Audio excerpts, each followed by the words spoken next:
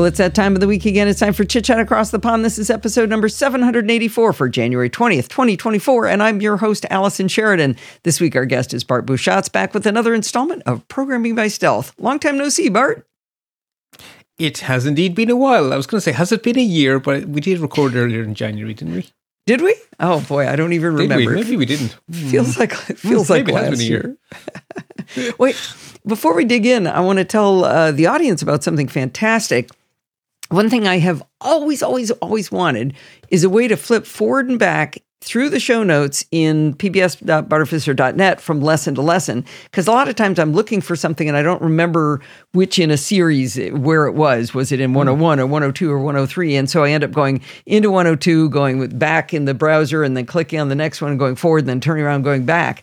And Mark from Australia, also known as Defiant in GitHub, submitted a script ages ago to add this functionality. Just recently, Helma from the Netherlands has implemented it. So now, when you go to a specific installment, down all the way at the bottom, you'll find a link to go forward or back to the installments by name. It's not just a forward and back arrow. You see the name of the installment and a button to go back to the index directly. So this is fantastic. This will be a huge time saver. Even if it's only for me, I thank Defiant and Helma from the bottom of my heart. Absolutely. One of the nicest things about the way we do this is that the community get to contribute, and these are two fantastic community contributions. So thank you. Absolutely. I don't know how far back it was, but it was a long time ago. Oh, February 18th, 2022 is how long he's been waiting for us to implement it. So luckily, Helma got on it because I didn't know how to do it. Yeah, I think Helma added the improvement that you could rerun the script without it adding more links. So basically now we can just run it infinity times and it won't add extra links into the bottom of every episode. Okay. And I think what he did was he wrote it for just the initial ones, like up to 101 or wherever he was, and we didn't have a way to automatically have it do the next one. Yeah. Basically, he had a script and Helma made it better, and now because two people work together, we have amazing. So thank you. All right. We've got a long one here today, so we should probably dig in. We should. So maybe to remind myself as much as anything else, just to set the scene. So we have been saying that JQ sort of solves three big picture problems. Pretty printing JSON, which is very easy. And we did that in the very first installment, half of the very first installment even. That was easy. And then it was searching JSON has kept us very entertained for quite a few installments, because filtering a large data set down to smaller pieces is a substantial piece. There's a lot of power here, so there was a lot for us to learn. But searching allows you to narrow down a data set you've been handed. But the third piece of the puzzle is to transform the data that you want into the form that you want it. So making it look good is useful. Being able to find only the pieces you want is useful. But being able to convert those pieces into the shape you need them to be is very, very, very useful. And that's kind of the final piece that we're now getting stuck into. And it will take us a few installments to get our way through. And mentally sort of thinking about the different pieces to learn, it sort of falls into two groups. You can build your own data structures from scratch, or you can basically apply functions to the data, like, multiply by 5, that kind of a thing. And we're actually going to do it slightly backwards, which is we're going to build new data structures first, because that's actually kind of needed before we can get a lot of value out of the ability to transform data by applying functions to it. So I had written all of these show notes the other way around, and then I rewrote them all while spending 2 hours on the tarmac in Brussels airport. And I think it works better this way around. And I think, Alison, you helped me find a few places where it sounded like I was saying something for the first time way down the show notes. It's because when I first wrote it, that was way up the top of the show notes. Oh, so. Okay. Yeah, you said something about, we learned this last time, and I was like, boy, why didn't you tell us the first time you said it that we learned it last time? And that's because it had been rearranged. I got it. That makes sense. It flows very, very well. I have done a pre-read, which I think will help the audience to enjoy it more when I'm not asking silly questions. I think I know where you're going. Cool. So before we go, we should go slightly back, because I set a challenge at the end of the previous installment. So I guess the first question is, how'd you get on? My dog ate my homework. Your dog ate your homework? Oh, no. I thought it would have been your grandchild, but okay. Yes, that was it. It was Teddy. Teddy chewed up my homework. That's what it was. Well, anyway, our challenge was to find all the laureates awarded their prize for something to do with quantum physics. And what we wanted for these laureates was their first name, their surname, why they were awarded the prize. And really, our condition is simply, does the motivation contain any word that starts with quantum in any, whether it's uppercase or lowercase, we don't care about, which is my way of saying, remember those regular expression things? Let's go play with those. When you say starts with, is that so you could get quantum mechanics if it was one word, but it isn't? Correct. Or quantum chromodynamics or the okay. Just in case. Physicists tend to prefix quantum to things or tend to stick things after quantum. We're not sure quite which way to put that. And it also gives us an excuse to talk a little bit more about regular expressions. So we had done some stuff looking for, I think the example in the previous installment was to look for Nobel laureates whose name begins with a vowel, which was slightly arbitrary. So now we're not searching the name, now we're searching the reason they were given their prize. But the basic structure is going to be rather similar. So we're going to want to explode the prizes, and then inside those exploded prizes, we want to explode the laureates, and then we need to do select something. We need to do some sort of logic to implement our contains a word starting with quantum. So the question then is, what is our sum test? So we learned last time that the test function applies a regular expression to its input. So you send a string into the test function with a pipe, and then you give it the first argument is a regular expression as a string. And if you need to specify some flags, like maybe I for case insensitive, then you put that as an optional second argument. And I've just noticed I used this comma instead of a semicolon to separate my arguments in my example because I do that all the time, just like I promised you I would. So I've just fixed that. So the question is, what is our regular expression? Well, I mentioned as a hint that Perl-compatible regular expressions, PCRE, that there is actually an escape sequence for word boundary, which is start or end of a word. So a word boundary is basically, it could be the start of the string, it could be after a space, it could be after a dash, I think. Basically, it's an intelligent version of this is the start of a word. It sort of comports with what us humans think. And also, this is the end of a word. So if it's before a period, it will be a word boundary as well. And it's /B for boundary because /W is taken. So word boundary. And the other thing I kept on saying last time was that the regular expression is a string. So if we want to have a /B in the regular expression, the slash needs to be escaped to be in the string. So it's actually /B. So what we're actually testing for is /B quantum, semicolon, and then we want one flag, which is I for case insensitive. And that will then give us our 23 prizes, the oldest of which belongs to a certain Werner Heisenberg, who you might have heard of. He has a wee bit of a principle named after him. And the most recent is for quantum dots, which is making our modern televisions so nice to look at. Oh, that's pretty fun to know. I got to say that test looks kind of funny. Test, open roundy bracket, quote, // be quantum, unquote. /B quantum. It is. I like it. It is odd syntax, isn't it? But yeah, the /B means a word boundary. So yeah. Well, you promised us dense. Quantum.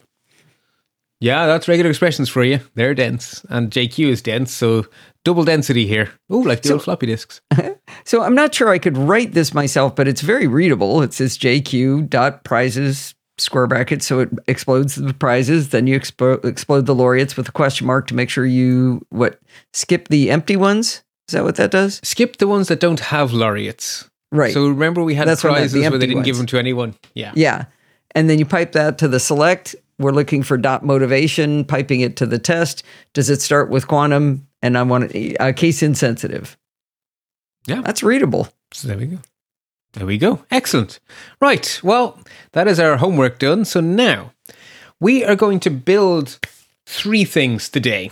We're going to build strings, we're going to build arrays, and we're going to build dictionaries. Because they are our three, you can't build an integer, right? It's just there, right? You can't build a Boolean, it's just there. But you can build strings, you can build arrays, and you can build dictionaries. So that's what we're going to do. And we're going to start with the simplest one, which is strings.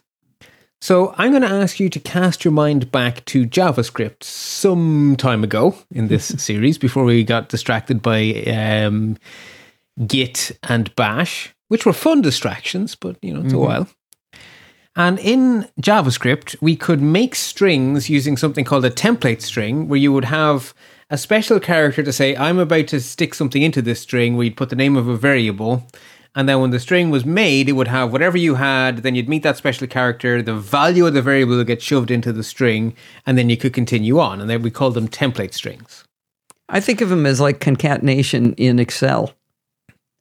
Take this thing from this cell, put say a slash between this, and take this thing from that cell and do another slash. And so you're flipping back and forth between an equation to point to something and some text, a string that you're throwing in there. Yeah, exactly. So you're shoving values of variables into placeholders. Right. Yes, that's probably the nicest way to say it. And the fancy pants computer science way of saying it is string interpolation. That is what string interpolation is. It's sticking things into those placeholders. And that is what JQ allows us to do. So we know we can make a string by saying open a quote and then some letters and then closing the quote. If we want to stick a value into that string, we have to have an escape sequence which tells JQ this is a placeholder. And JQ's choice of placeholder is unique. I don't think I've ever seen a language do it quite the same way. It's / open roundy bracket. Then you put in any JQ filter you like that's going to make a value, and then you close the roundy bracket. And so it will take whatever's between those roundy brackets and do it, and the answer gets shoved into the string at that point, into that placeholder. So / 2 roundy brackets, and then in goes any valid JQ filter you like. Yeah, that is an odd way of doing it, but... Yeah, it does work. And a lot of the time, the filter is really simple. It's .name of variable. It's usually just the simplest of filters, which is basically go into that dictionary that we're currently in and grab me whatever. Okay. Almost always, that's what you're doing. So as an example, let us play some more with our Nobel Prizes in nobelprizes.json, sitting in the installment zip. We can use our existing experience to find the prize for a friend of the Nosilicast, Dr. Andrea Ghez. And we're going to use string interpolation to print out her entry in a nicer way than just a dictionary. So what we're going to do is we're going to do our usual, explode the prizes, explode the laureates, do a select. In this case, .surname = Ghez is our select. And then we're going to pipe that into our new string interpolation thingy. So we're going to open a string. And immediately we're going to put in a placeholder. So / open roundy bracket .first name close roundy bracket space / open roundy bracket .surname close our roundy bracket space was awarded her prize for space / roundy bracket .motivation close our roundy bracket and close our string. So we have 3 placeholders there: first name, surname, and motivation. And so when you run that, you get Andrea Ghez was awarded her prize for the discovery of supermassive compact object at the center of our galaxy, which is what she did. Okay, one comment, one question. One thing I do like about this better than concatenation in Excel is you always have to put the text part inside quotes. In this case, the whole thing is in quotes, so you're fine. Yes. But how did... for the discovery of a supermassive compact object at the center of our galaxy, how did that end up in quotes? Because if you look inside the raw JSON file, they're all the motivations are all quoted. They are already wrapped in quotes in the raw data, which is very annoying. Well, in this case, it will become annoying later. Yeah, it's annoying. There's one case. It's annoying with numbers and dates, especially. So, but that's great. Yeah. So that is string interpolation in action. Okay. So, and actually in the show notes, I went into way more detail. I broke it right down, didn't I? Hang on. Sorry, I'm losing track of my own show notes here. Yeah. Yeah, I don't know why I broke that down further in the show notes, because that all made perfect sense when I said it in English. Yeah, I've got to make sure that's not a leftover piece we're looking at. Breaking the example down, first few filters. Yeah, I think you just broke it down more clearly, but I think we're getting the hang of it. I think we're okay with that. Okay, so believe it or not, that's kind of all there is to it. Basically, \, open your roundy bracket, whatever it is you want to calculate, close your roundy bracket. That's it. That's string interpolation. So that's not too bad. Then we move on to building ourselves some arrays. So we've already seen... Bart. I do think we might have something misarranged, because you start talking about the dictionary, producing a dictionary. Or was that still the rest of that explanation? No, that's still the explanation. Basically, that's showing where we're putting the first name, surname, and motivation from. Gotcha. Okay. Now, what you can see is that motivation has quote / quote for the discovery of / quote. So there's where your two quotes are coming from. There we go. Okay. This is perfect. I think you described it perfectly in audio, but now we have all of the context in the show notes, but we don't need to go through it again. Got it. Okay, now I'm caught up. So now we've done our interpolating strings, we get to build arrays. Yes, and I've already kind of been subtly showing you this. So in some of our examples, you'll have seen me make an array of simple values by saying square bracket, 42, 11, close square bracket. Mm-hmm. And that's JSON syntax. And so you didn't call it out to me as a weird thing to see inside JQ, because JQ is all about processing JSON. And you'd be right not to call it out, because it is very sensible. But you can do more. The thing to go between the square brackets doesn't have to be a string, a number, a Boolean. It can be any JQ filter. And then all of the answers become individual elements in the array. So if the thing you stick inside the square brackets explodes something that has 50 elements, then your array will have 50 elements. If you explode something, run it through a select, and only 5 of them make it through the select, then your array will have just those 5 that survive the select. Okay. So that is stupendously powerful, because you have been asking me a lot, if I explode something, how do I put it back together? And I have told you, avoid exploding it. Well, the way you put it back together is you just put the square brackets before and after you explode it, and then that will reassemble it back in. And then when you pipe it, you're back to having one array. Okay. So if you need to explode something, just wrap it in square brackets, and then in the next pipe, it's an array again. And you're back to it being one thing instead of however many pieces you made by exploding it. That's kind of mind-bendy, but I think I know what you mean. Yeah, it's very powerful, though. And so we can use this to build any array we like. So basically, anything can go in there. So what do I have as my example in the show notes? Let's go back to our Nobel Prizes again. So we know that we can explode the top level array of prizes, .prizes, open square bracket, close square bracket.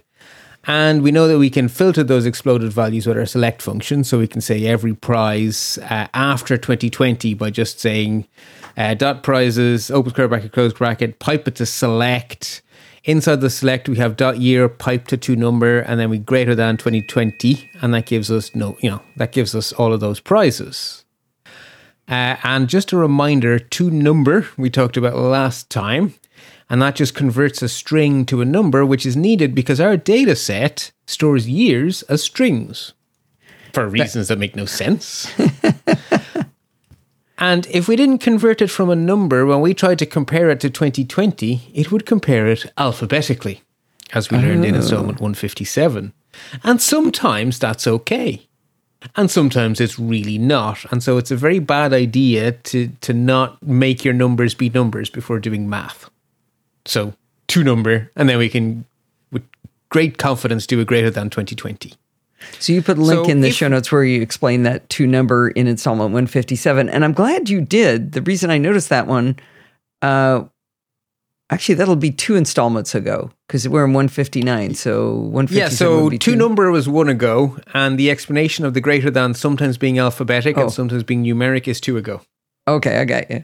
I did before I saw that you said, you reminded us that you told us about it. I was like, what is that toNumber thing?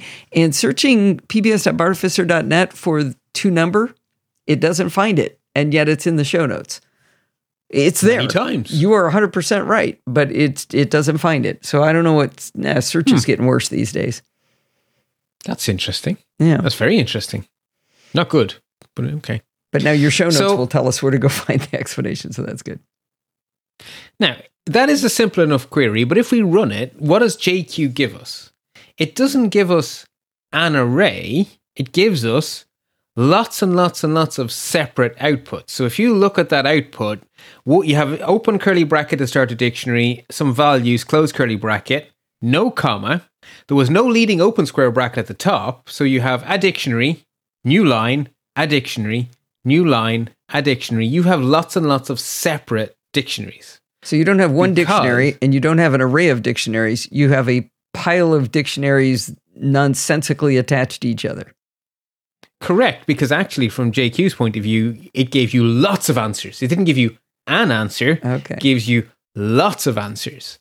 But what if you want a dictionary? Maybe you need to process this with something else, or maybe you need to send this to a whole other web service or something that needs true JSON. It can't handle these pieces of JSON. It wants an array.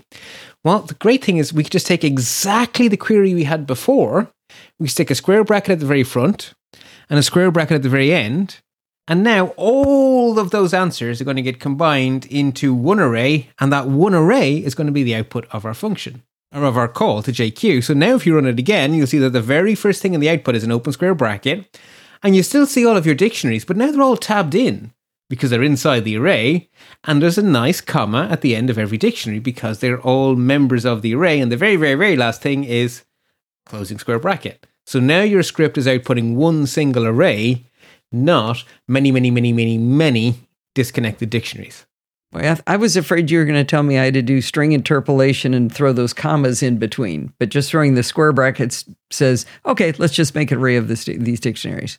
Cool. Yeah, exactly. So that's how you build arrays. You just put square brackets. I want this to be an array. Square brackets. Ta-da! You have an array. Now, something that I'm going to slip in here, because I wasn't really sure where this fit in the show notes, because it both builds an array and it builds a string. So given that we've just built strings and we've just built arrays, let's do it here. It is very common to need to go between strings and arrays. We've seen this in JavaScript, where we literally have functions called split and join, where we say split, you give it a regular expression, and then it takes a string and makes an array. So if you say split on comma space, then it will take a string with commas and spaces, and for everything that isn't a comma or a space, you get an element of the array, element of the array, element of the array, and the commas and the spaces evaporate. They're just separators, right? They're gone. But you have an array. And join does the opposite. You tell it what you want to use to connect them together, and it takes an array, and then it first element, that separator, second element, that separator again. And so it's injecting your little string to join into one giant big string from your array. And the really nice thing is in JQ, the two functions for doing exactly the same thing are called split and join. Yay! So split requires a string as an input, which is completely sensible because it takes a string and splits it apart. So of course you have to give it a string as an input. Its second argument is a string telling it what characters it should split on. So if you give it as an input the string 1, 2, 3, and you pipe that to split with the single argument, the string comma, you will get back an array 1, 2, 3 because it will have split it on the comma. Hang on. Hold up. We started with the string, and I don't remember you saying it was going to turn it into an array, but I guess it just does. That's Split's job, right? Split's job is to take a string. When you tell it what to split on, you get an array. Okay. One value becomes many. Okay. And join is the inverse. You give it an array, and it smushes them together to make one big string, and you tell it what to use as the glue. Okay. For want of a better description. So if we take the exact opposite, we give the actual JSON for an array into JQ, and we say join it with a comma. Then we get back the string 1, 2, 3. Okay. So the join is going array to string, and the split is going string to array. They're inverses of each other. It's very clean. It is very clean. The tiny amount of uncleanliness, but it's not massively uncleanly. If you give split one argument, it is going to say, okay, that's a string. I am going to just not treat this as a regular expression. It's a string. I'm looking for exactly a comma. Some people are sloppy. Some people put comma, space, space, comma, no space. We humans do these kind of things. So you may often want to split on a regular expression. And to do that, you use two arguments. The second argument will be interpreted as flags for the regular expression, but even if you don't need any flags, you still have to give the second argument because otherwise JQ doesn't know you mean regular expression. So two arguments means this is a regular expression, even if you have no need of a flag. Okay, I'm lost at how we're telling it we have a regular expression. By simply saying semicolon, second argument. So once you give a second argument, the first one becomes a regular expression. That's the rule. One argument, I'm a string. Two arguments, I'm a regular expression.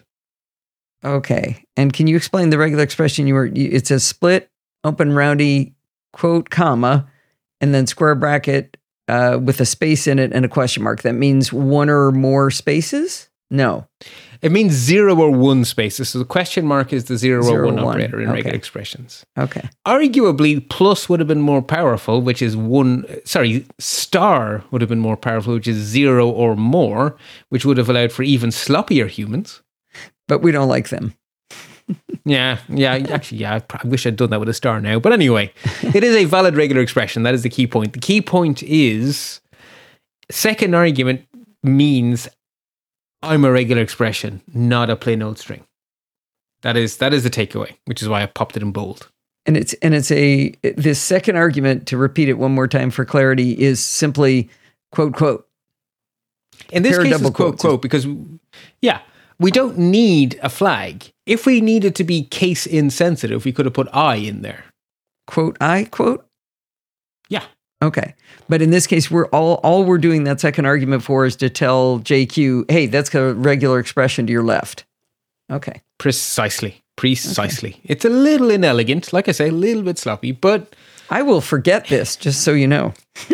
That's why I put it in bold. Because I will too, and then I'll be scrolling through the show notes, and I always look for the bits I put in bold, because that's like a message to me.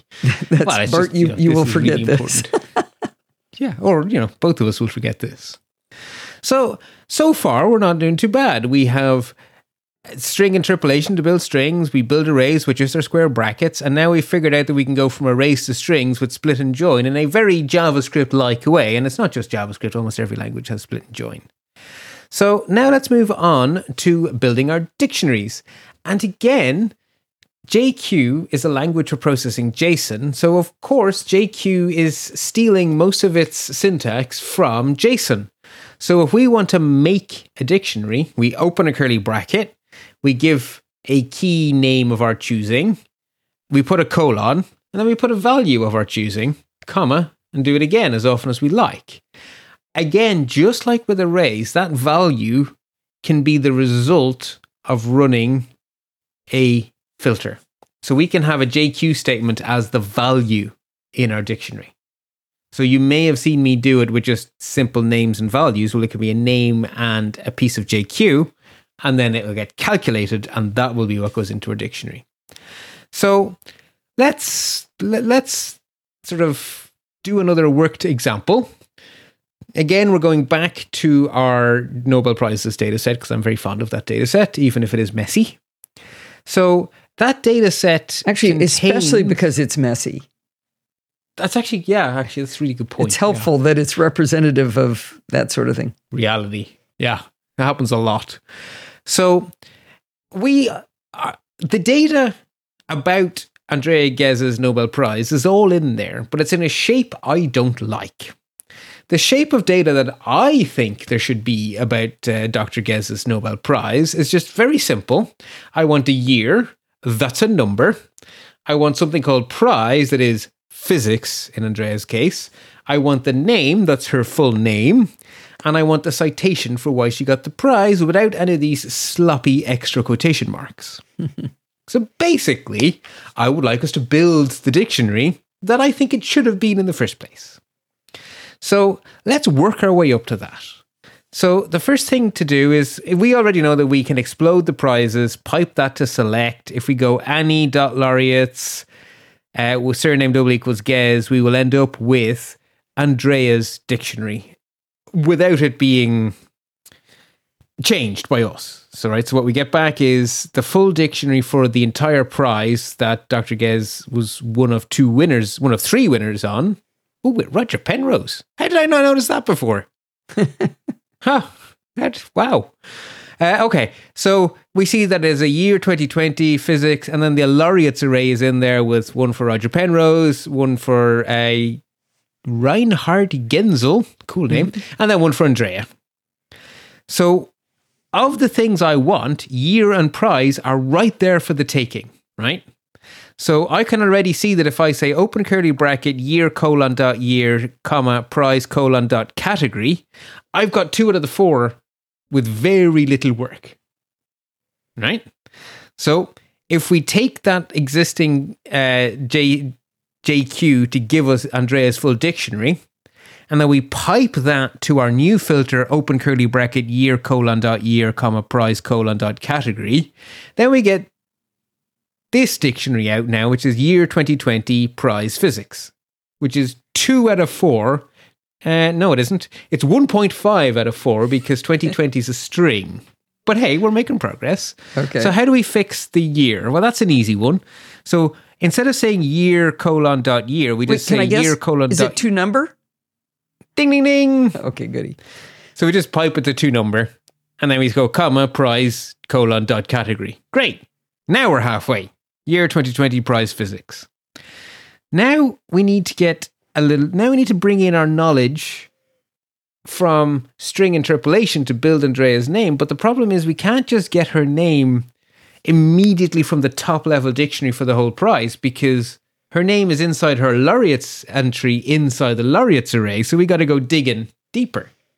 Now, we learned in previous installments that if we take the dot laureate, so we explode it, and then we pipe that to select dot surname double equals Gez, then we get the one dictionary that is actually Andrea's dictionary. And so I've put the full command in the show notes so that you can make the dictionary yourself, but you can see it's ID 990, first name Andrea, surname Gez, motivation, with the city extra quote, share 4.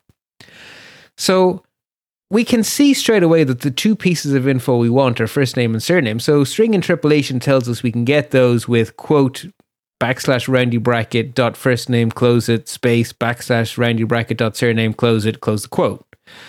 But we now have to stick that string interpolation as well as all of the explodey stuff. All of that goes into name. So where our previous example ended with dot category, close the curly bracket, now we're saying comma, name : make me another key called name, and then all of that logic goes in there before we close our curly. Without any quotes around it. So it's name : space, dot laureate, square brackets, pipe, blah, blah, blah. There's not a quote around, no roundy, square, anybody bracket around all that. It just splats right in there.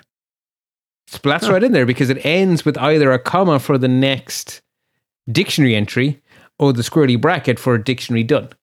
Okay. So until you meet either a comma for next key or the squirrely bracket for we're out of here, you can just keep adding them. So yeah, there it is. So name : dot laureates, open square bracket, closer, pipe, select, pipe, our string interpolation.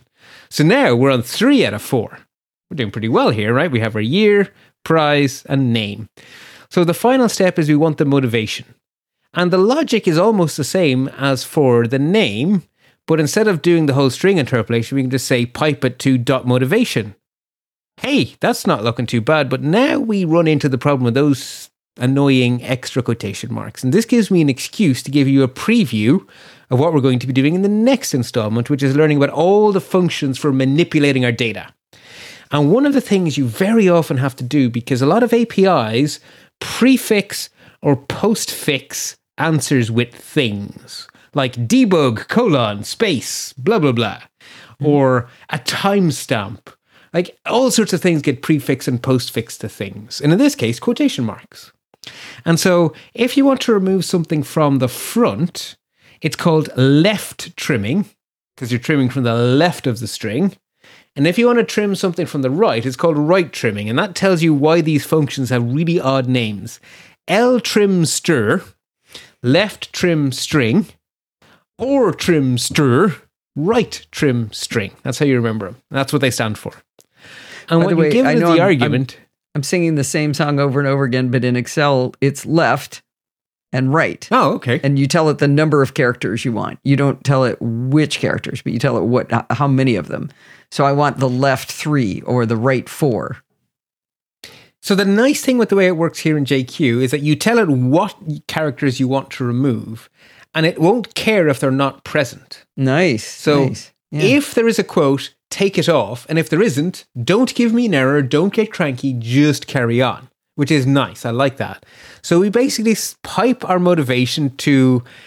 there's a typo there. There is not dot L. You pipe the motivation straight to the function ltrimster, and we have to give it the string quote, which means it's quote / quote, because you have to quote the bloody things inside our strings. And that takes care of half of our problem. Then we pipe it to or trimster, and we do the same thing again. So we take away the quote from the right. And after all of that, our motivation is nice and clean. And so if we copy and paste that final key into our dictionary we're constructing, then we finally get our 4 out of 4 year, prize, name, citation without any messy extra square brackets or extra quotation marks. I do like predicting where I'm going to get stuck. When I look back at ltrimster, open rounding bracket, quote, / quote, I'm going to think we were removing the backslash. That's what it looks like to me. But backslash means to escape. So I'm escaping the fact that I'm looking for a quote, but the whole thing has to be a string, so it's inside of quotes. Oof. Yeah. I know. I hate, Prediction number 7 of what I'm going to get wrong later. Oh, I hate having to backslash things. It always breaks my head. Yeah. So we have now done actually the vast majority of what I want to talk about today, but I do want to teach you one more cool thing for 2 reasons. A, because it involves regular expressions, which I love. And B, because it is very much related to building dictionaries. So we built a dictionary explicitly. We said, I want a key called year, and I want you to go fetch the value from here. I want a key called name. I want you to go build the value out of these 2 pieces. But another way that you very often end up with a dictionary is that you have a giant big string, which contains multiple pieces of information you care about. So the string could be a timestamp, in which case it contains a year, a month, a day, a number of hours, a number of minutes, a number of seconds. If it's ISO 8601, a number of milliseconds even, right? Mm-hmm. Or, it could be any structured piece of data that contains multiple things. So you can write a regular expression that matches a date. But one of the things you can do with regular expressions is so-called capture groups, where you put roundy brackets inside your regular expression that basically says, this little sub-piece of the pattern, this is a capture group. I want you to remember it separately. And in the bad old days of all the regular expressions that we've come across so far in Taming the Terminal and here, they get numbered. They become the first capture group. Okay. I haven't figured out what a capture group is yet. It's a piece of a regular expression. So if you have... Let's not do dates, because then American and European gets messed up. Let's do time. Okay. So the pattern for a time is one or two digits, followed by a colon, followed by 2 digits. Okay. So you can write all of that as a regular expression. So I would write that as open square bracket 0 to 9, close square bracket, open a curly bracket 1, 2, close my curly bracket. So that means 1 or 2 digits. Colon, open square bracket 1 to 9, close square bracket, open curly 2, close curly. Exactly 2 digits. Right? So that's my full regular expression. And that captures all of the time. Okay. Digits, colon, digits. The hour is a sub pattern within my pattern. And the minutes are a sub pattern within my pattern. They're called capture groups. So the name for a pattern within a pattern is a capture group. Okay. All right. In the bad old days, and everything I've ever taught you so far and anything we've ever done together, those capture groups are made by saying open a round bracket, wherever you want, close the round bracket. And we don't get to name them. The first round bracket is capture group 1. The second round bracket is capture group 2, whether we like it or not. And that's really brittle, because if you change your pattern and you say, oh, I need to capture a third thing, well, if that is between your first two, all of your code is now wrong, because what was 2 has become 3. And when you're debugging your code, you're seeing 1, 2. They're meaningless magic numbers. A fantastic thing that was added to Perl-compatible regular expressions relatively recently is called named capture groups. So instead of them becoming 1, 2, you say at the point in time you create them, I shall name you blah. And then in your code, you can refer to them by name.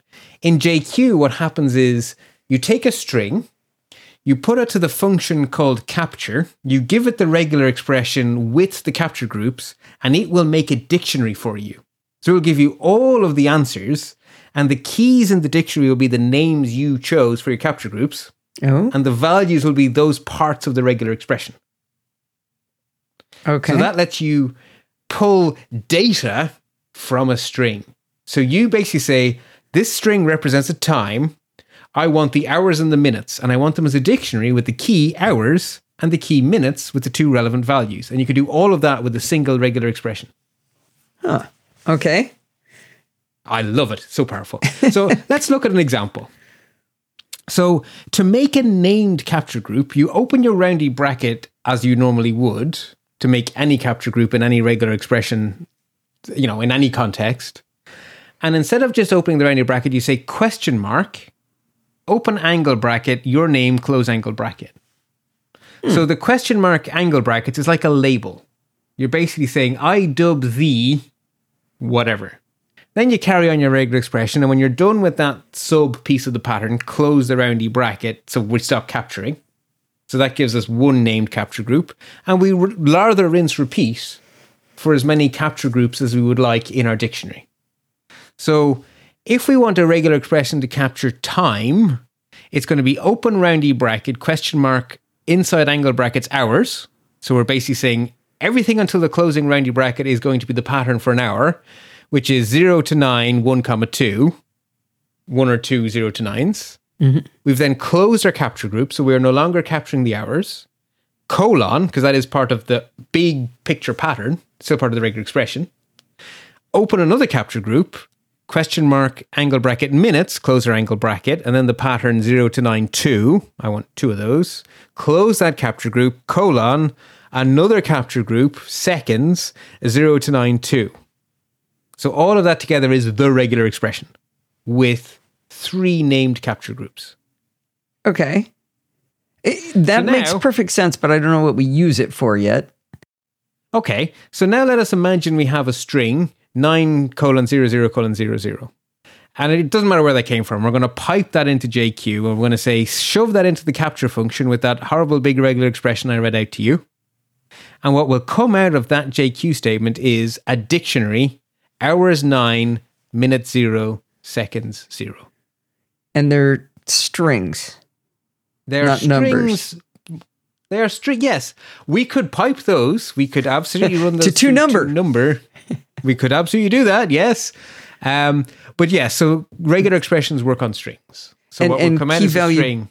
Key value pairs, they have to be strings, don't they? Or no, they don't. In a dictionary, they didn't have to be. Correct. But the regular expression makes strings, because the regular expression is a string matching machine, right? It takes a string, finds the pieces within a string. So those pieces are strings. So yeah, you end up with a dictionary of strings. And if you need to do more, you can then process that dictionary. You could pipe that to another JQ command to convert it with 2 number or whatever you need to do. But basically, the capture command is string plus regular expression to dictionary. Okay.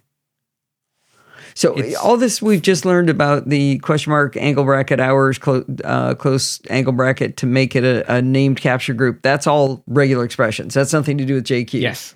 We're just Correct. using it with JQ now. And we're using it with anger. Yes, exactly. So the capture groups is PCRE, Perl compatible regular expression. The capture function is JQ. Oh. So the capture function takes as an input a string and as one argument a regular expression. Okay. Which all ends up in quotes. Yes, because the capture group's one argument is a string that is a regular expression. Okay. Count your quote marks on this. It looks right, but wow. Well, it is right because I ran it, because otherwise it wouldn't have been right. Okay. The secret, by the way, to my show notes generally not being terrible is because I have a terminal open all the time and I'm constantly copying and pasting and laughing at myself for the amount of silly typos I make while trying to write JQ. And mind you, the same is true in Bash and everything else, but it's extra true in JQ, I have to say.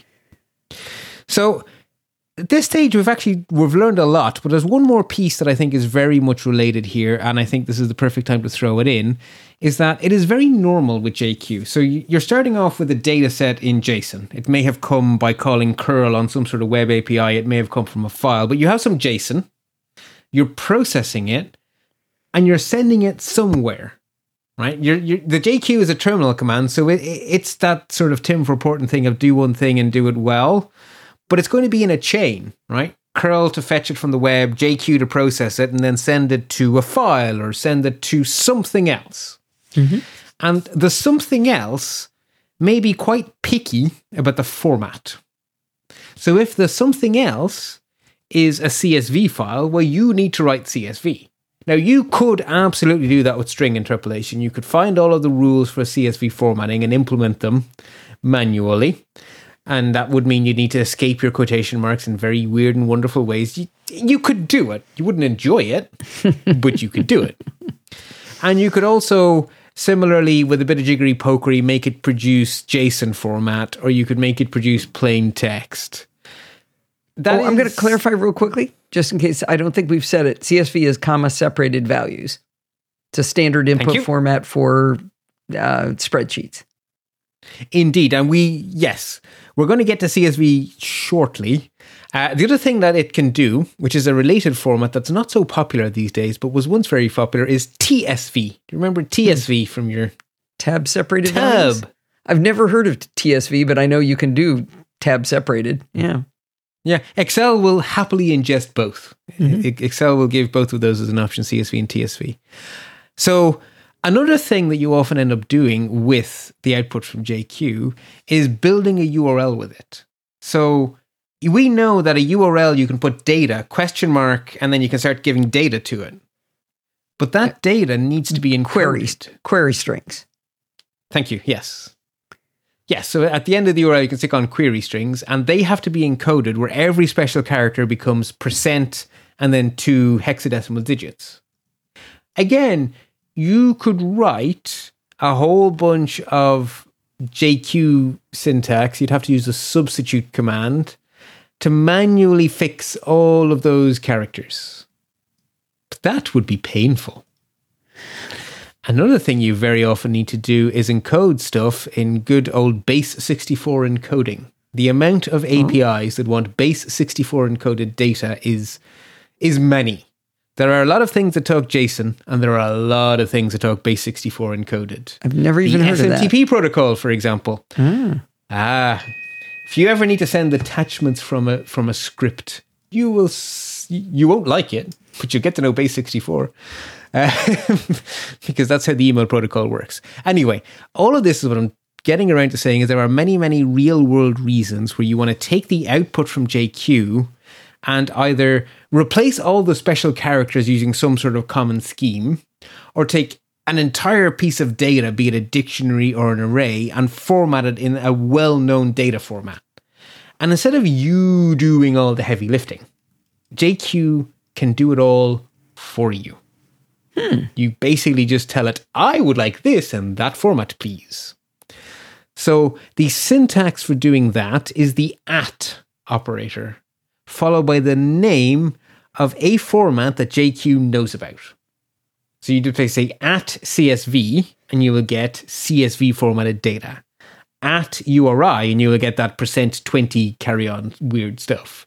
The other one that's really powerful is in HTML, you're supposed to say ampersand, some sort of silly abbreviation, semicolon. So the HTML for an actual ampersand is ampersand AMP semicolon. Let's give an easier one that people would have seen. Ampersand 120, I think it is a space. That's percent 120. That's in percent 120. So yeah. So one you see a lot in HTML is ampersand QUOT semicolon, which is a quotation mark. Mm-hmm. So the @ symbol can handle this for us, and I have a table below of everything it can do. And the way it works is either you just make it a whole filter, right? So you just, in your stream of pipes, you just say pipe, and then you give it the name of a format, and it will take all of its input and do whatever you say to it. Oh. And that's, just stick it in the pipeline. That's cool. The other thing you can do is when you're doing string interpolation, you can say, every substitution you make into this string, I want you to apply this escaping mechanism to it. And you do that by simply putting the @ sign in front of your string interpolation. So if you're building a URL, you would put the full URL and then / open roundy bracket, however you find the value, close roundy bracket. If at the very, very start of the string you have @URI, say, then the URI escaping gets automatically implied to every single one of your placeholders. Okay, hold on here. So I'm confused because you said pipe it to @CSV, but now you're saying @URI would be at the beginning. I'm saying there are two ways of doing it. One of the two ways is that you just apply it as a whole filter, which means it applies to the entire output, right? Okay. So if you put it in your chain, you're applying it to everything, right? It's just another part of your chain. But if you're building a string, you don't want the bit of the string that you're explicitly typing to get messed up. You only want it to apply to the inserts, right? You have a string with placeholders. I have two worked examples to explain both uses. Okay. So I may be over-explaining this to the point where I'm confusing you instead of helping. I'm getting clues. You're getting clues? Okay, good. So there are two completely different ways of using this one operator, I guess, is the takeaway for now. And I'm going to demonstrate both of them to you. So the first thing we're going to do is we're going to do some CSV. Hold on. You have something in bold you didn't tell us. Yeah, that's because I'm about to say it in about 2 sentences. Okay. In English, it works better this way. Okay. In text, it works better the other way. So we have, from a previous installment, menu.json, which was an array of dictionaries for pancakes, waffles, and a few other things, of course, which contained a name of whatever it is on our menu, a price for whatever it is in our menu, and how many of them we had in stock in our imagined restaurant. So that was menu.json. And so it's just an array of dictionaries. Let us imagine that we have a need for having our menu in CSV format. That is not unreasonable. Mm-hmm.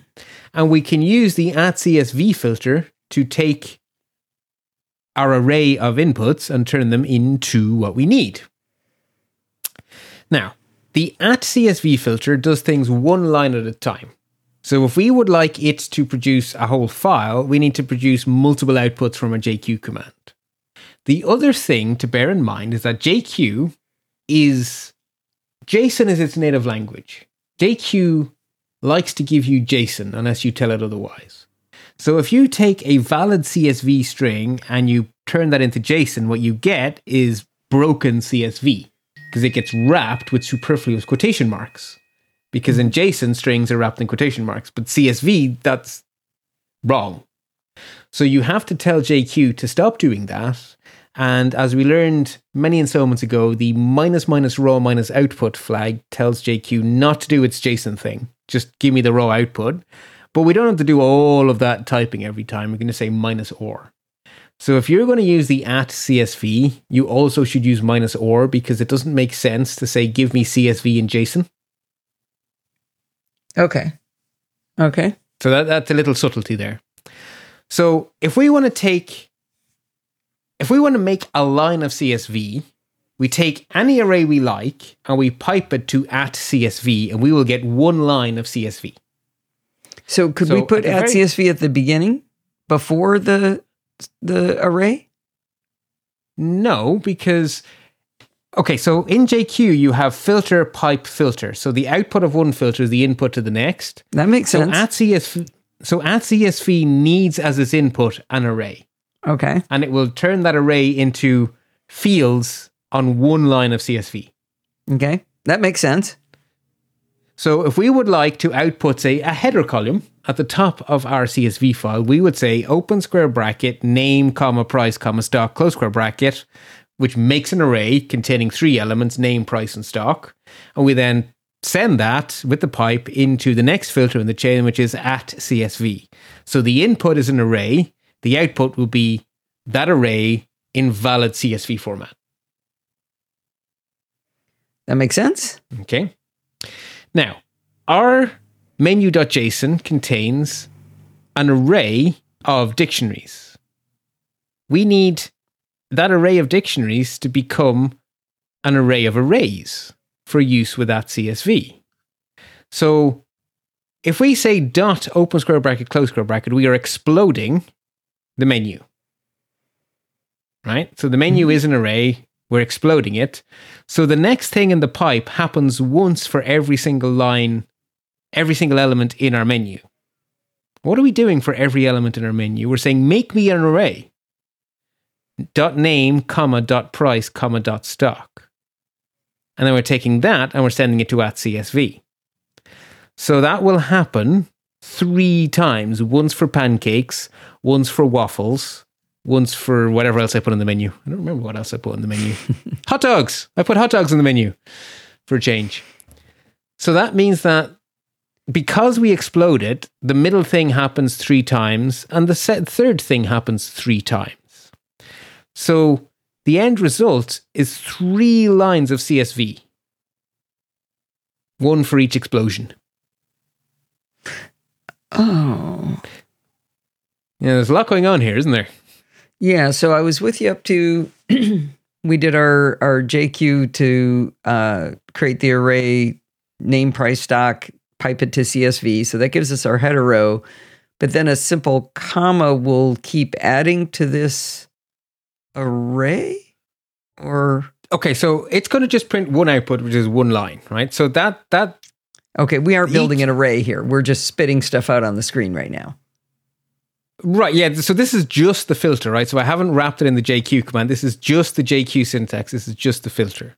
No, I'm looking at the JQ syntax. The line, it says JQ minus R. Okay. Did I jump ahead? Okay. You did slightly, but only slightly. Okay, backing up. So backing up, we have 2 pieces of JQ here. The first one gives us a header row only. Mm-hmm. The second one gives us 1 row for every element in our menu. So together, those 2 things are everything we need. Header row, 3 data rows.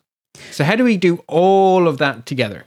Before you go on, I was still trying to figure out the name, price, stock and studying that one when you explained the second one. It says dot square bracket, open, close square bracket.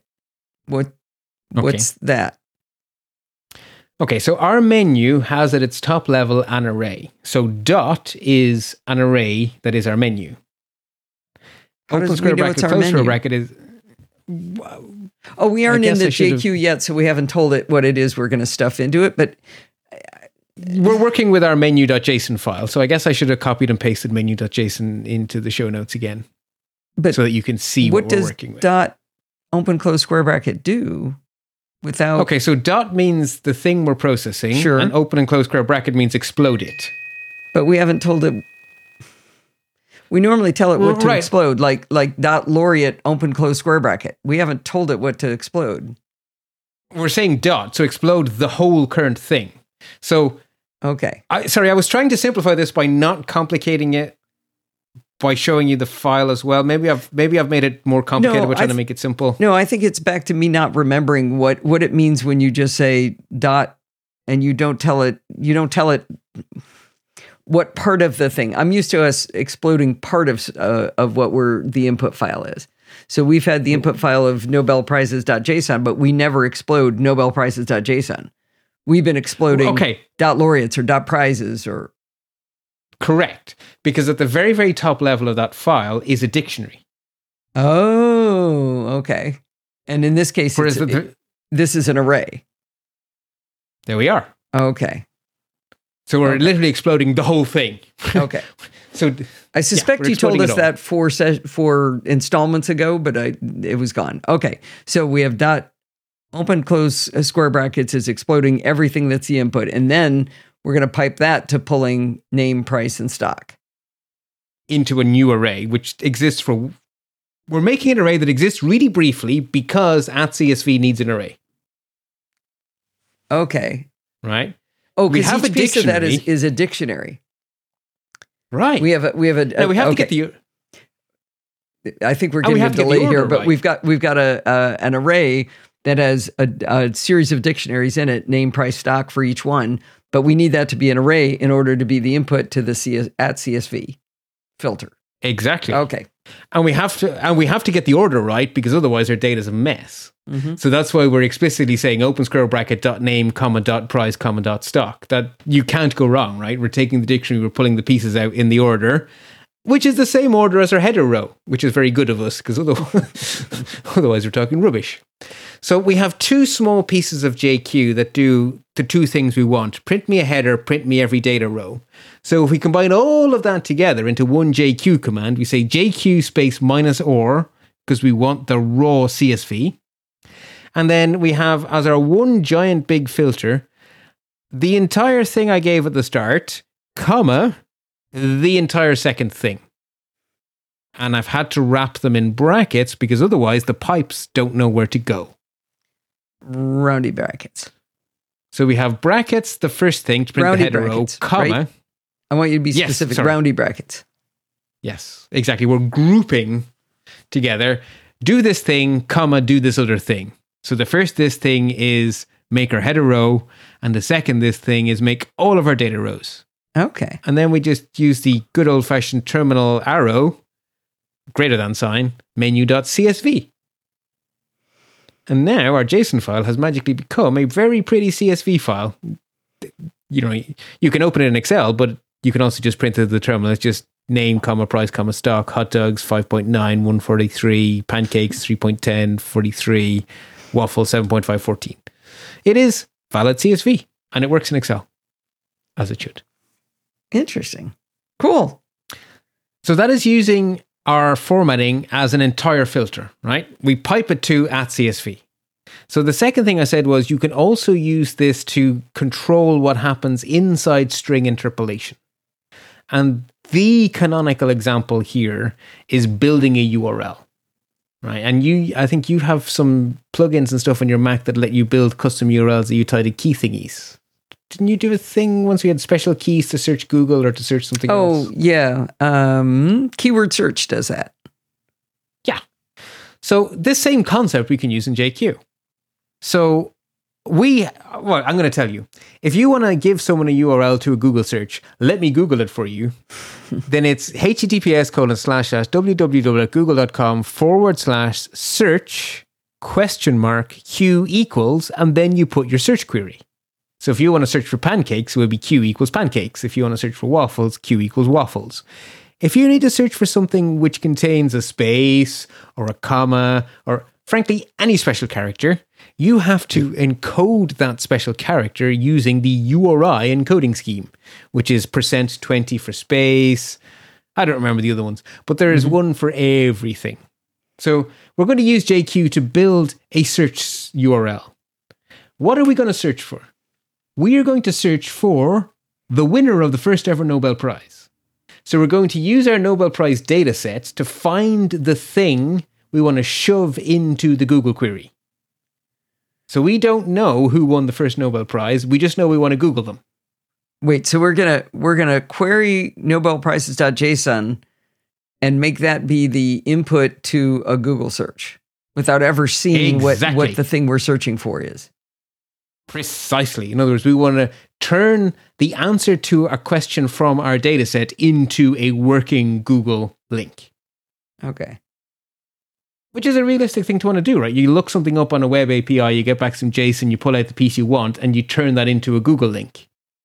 In this case, the first ever Nobel Prize winner is my arbitrarily chosen thing to Google for. Okay. So this gives me an excuse to remind us all, myself included, that one of the cool things JQ does is it lets us read arrays backwards, because this data set has the prizes in reverse chronological order. So the most recent prize is at the top of the file, and the first ever prize is at the bottom of the file.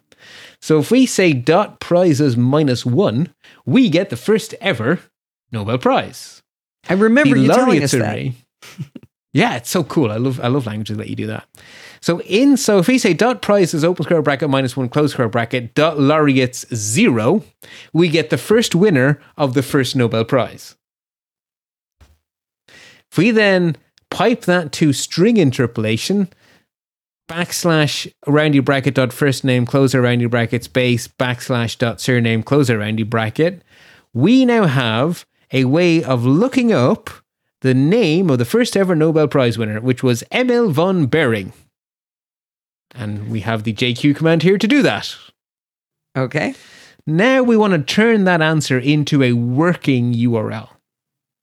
And so we can do that by having as our JQ query @URI quote https:// www.google.com/search ? Q equals. Then we start our string interpolation. / roundy bracket. All the logic I just gave you, close our roundy bracket, close our string. So I'm just laughing at how many quotes there are at the end. Okay. So that is going to find... And then you still feed it nobelprizes.json at the end. We do, exactly, yes. So that is going to take Emil von Behring and shove that answer into the Q equals. But it's not going to just shove it in. It's going to apply the URI encoding before it shoves it in because we put @URI before we opened our string. So two questions. Why doesn't Emil von Behring end up in quotes? Because there are no quotes in the data set. We are building the return of our standalone JQ did return it inside quotes. Okay. Those quotes were just wrapped by JQ. They're not... If we'd done a JQ -or, they wouldn't have been there. So those quotes weren't there until the very, very, very, very, very end when they fell off the end of the command. Those quotes... I wish I'd put a -or in there to not confuse you. Oh, so if we ran that same JQ command, not stuffing it into the URI query and all that, you're saying that that would have it would have done it with it would not have had quotes? Those quotes were added at the very, very, very, very, very, very end by the JQ command. I'm going to go back and do just the JQ with a -r, you're saying that I wouldn't get it in quotes. Correct. Okay. Got it. Okay. So, second question, why is @URI at the front, not at the end, like @CSV? I don't get it. Okay. Right. So, in this case, we are saying explicitly, we are doing string interpolation, and I want you to apply the @URI to the string interpolation. So, the first time, the @whatever was the entire filter. Pipe @whatever, end of story. Which means apply me to everything. That's here we had it at the end? Well, it wasn't at the end. It was the entire filter, right? The pipe symbol says start a new filter. So the entire filter was @CSV. Okay. Here we are saying @CSV space open quote. No, @URI. Sorry, @URI. Okay, anything, right? @thing. Okay. So that means apply this encoding to the string interpolation. So when you just say and you don't give it any more information, it applies it to everything. If you say followed by a string, it only applies it to the interpolation. On its own, apply to everything. Followed by a string, apply to the interpolation. That's the rule. Not sinking in one tiny little bit. Okay. If the okay. I don't know how to say it. Could @CSV be at the beginning? Is there an example where @CSV could be at the beginning, or is it because it's? But it is at the beginning. So you've got JQ -r single quote @URI, and then all the stuff we're going to do, all our query strings and the URL and all that is after @URI. In the other example, you had all the query string stuff was to the left, and then we piped it to @CSV. So CSV @CSV was at the end. One's at the beginning, one's at the end of the command. Okay. So in one case, we are saying take the input and run all of the input through the CSV command. Agreed. I get that one. So the entire filter is just @CSV, and its input is whatever came before. It could be the entire file, or in this case, we're saying, give me this array and then send that to @CSV. So you could actually say JQ minus or @CSV, name of file. And it would take the entire file and run it through @CSV. Okay. So @CSV is a filter all by itself. We just have it at the end of a pipeline. Okay. Why do you put this @URI at the beginning? Why not pipe it to @URI at the end? Would that be the same thing? No. Good. This is the perfect way to ask me the question. This is the perfect way to ask the question, because then I can tell you the difference. So if I take http://www.google.com and I pipe all of that through @URI, I get https percent something www percent something google percent something com percent something search percent something. I don't want to apply it to everything. I only want to apply it to the bits I'm inserting. That's why it's @URI space the string interpolation. Only the bit that comes after my / open roundy bracket, the bit I calculate gets converted. The rest of the string is left alone. So the answer is https:// www.google.com/search $Q equals. And now all the weird stuff happens. ml %20 von %20 bearing. It's only applied to the string interpolation.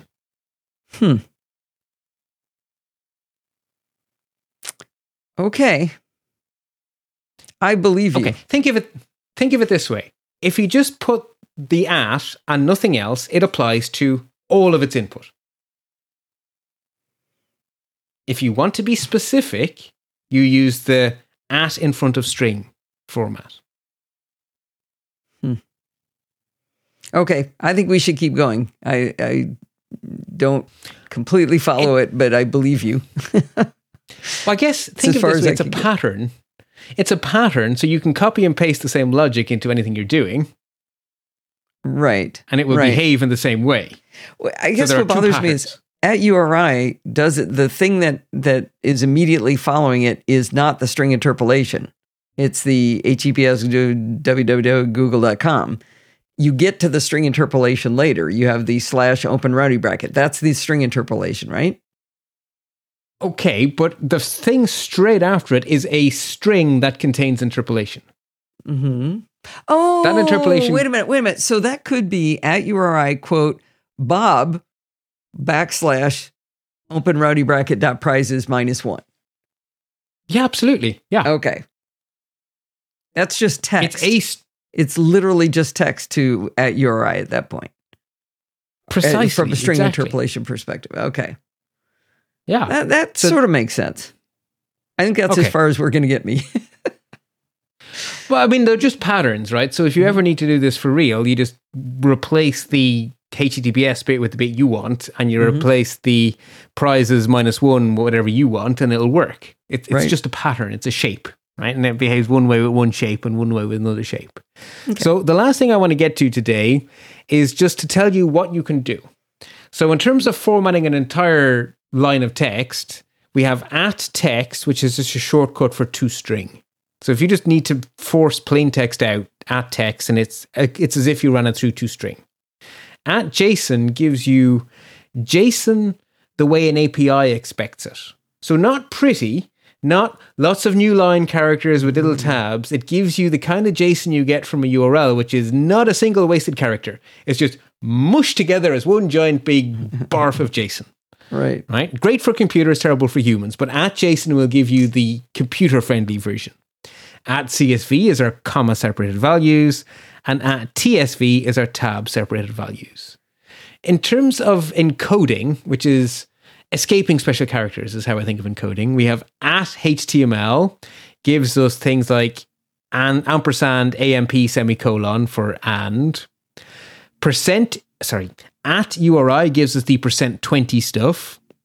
@base64 will do a base64 encoding of the input, which this and that gets base64 encoded to GGHPCY blah blah blah blah blah blah blah. That is, you can base64 encode anything and you get back this weird hexadecimal glop with equal signs in it. It's very pretty.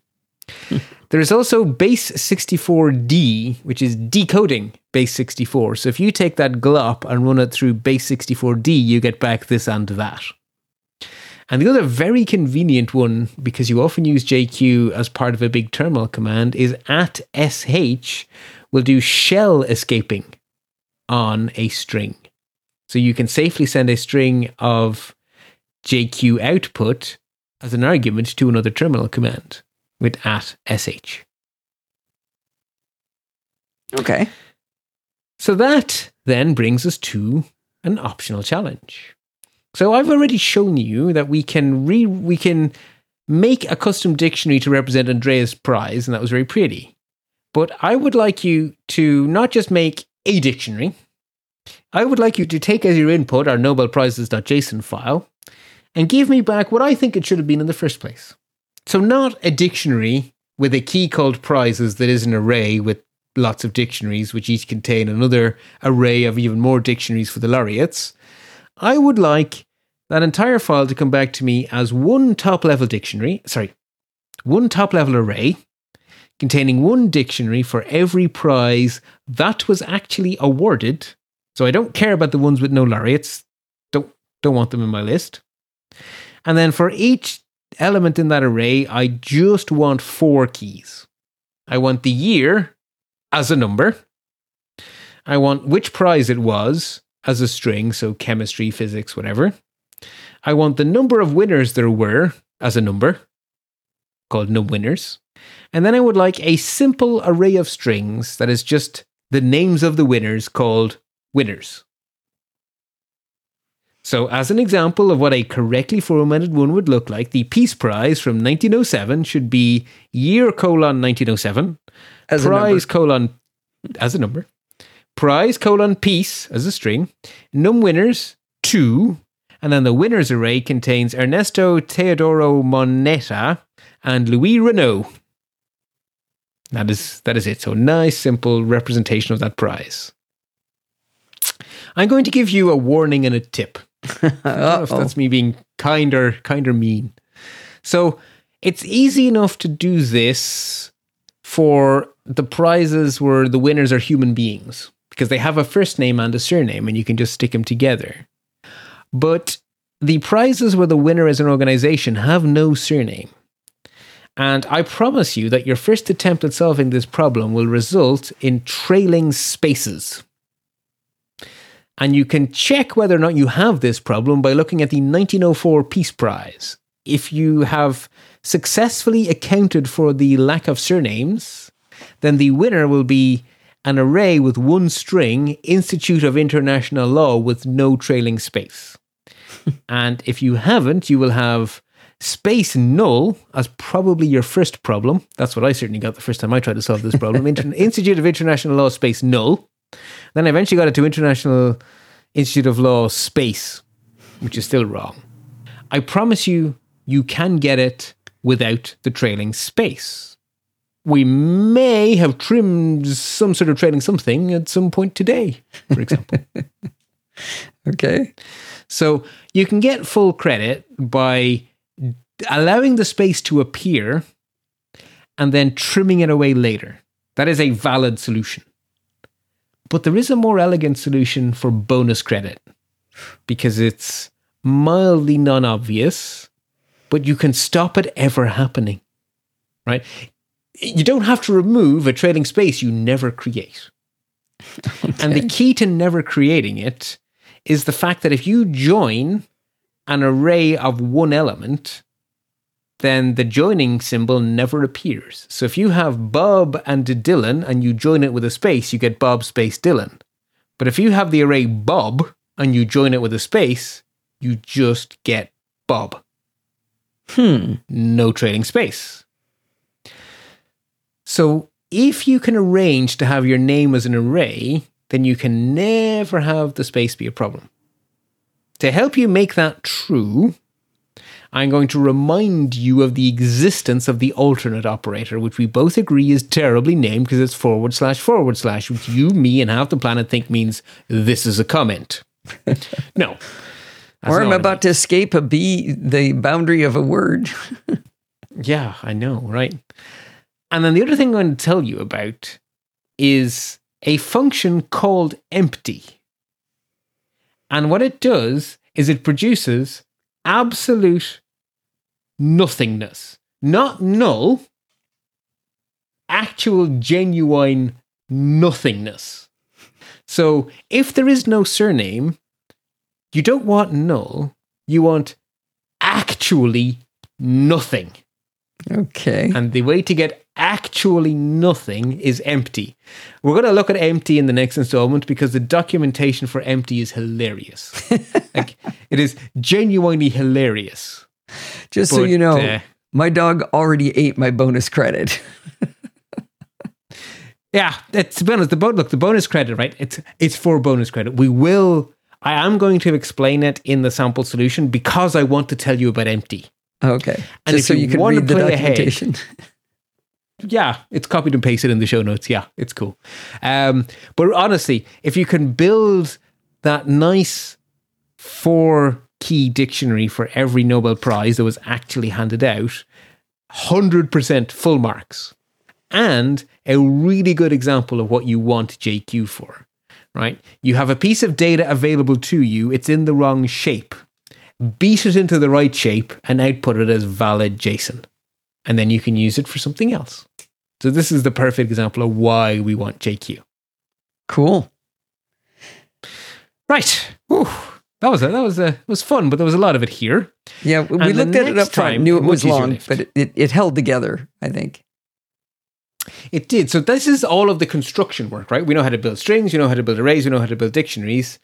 And I've told you that there are functions for transforming. We've seen ltrim str and ortrim str. There's loads of them. You can do all sorts of cool things to strings and to arrays and to dictionaries.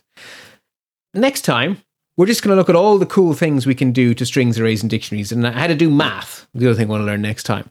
So compared to this, it's a way lighter lift because we're just going to learn how to make data change shape.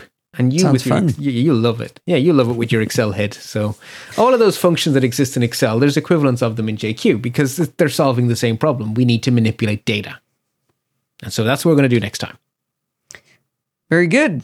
Sounds like fun. I know this was a long one and there was a lot in it, but like I said, it holds together. I think it's a good story, and I'm glad it's in one lesson. In one set of show notes, we briefly debated whether we should split it, but it held together. So I think it was good. We powered through, Bart. We made it. Yay!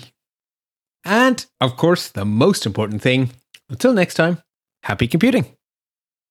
If you learn as much from Bart each week as I do, I'd like you to go over to lets-talk.ie and press one of the buttons over there to help support him. He does 98% of the work here. I'm just the stooge that listens to him and asks the dumb questions. If you go over to lets-talk.ie, you can support him on Patreon, you can donate via PayPal, or you can use one of his referral links. I really hope you'll go over and help him out. In the meantime, you can contact me at Podfeet or check out all of the shows we do over there over at podfeet.com. Thanks for listening and stay subscribed.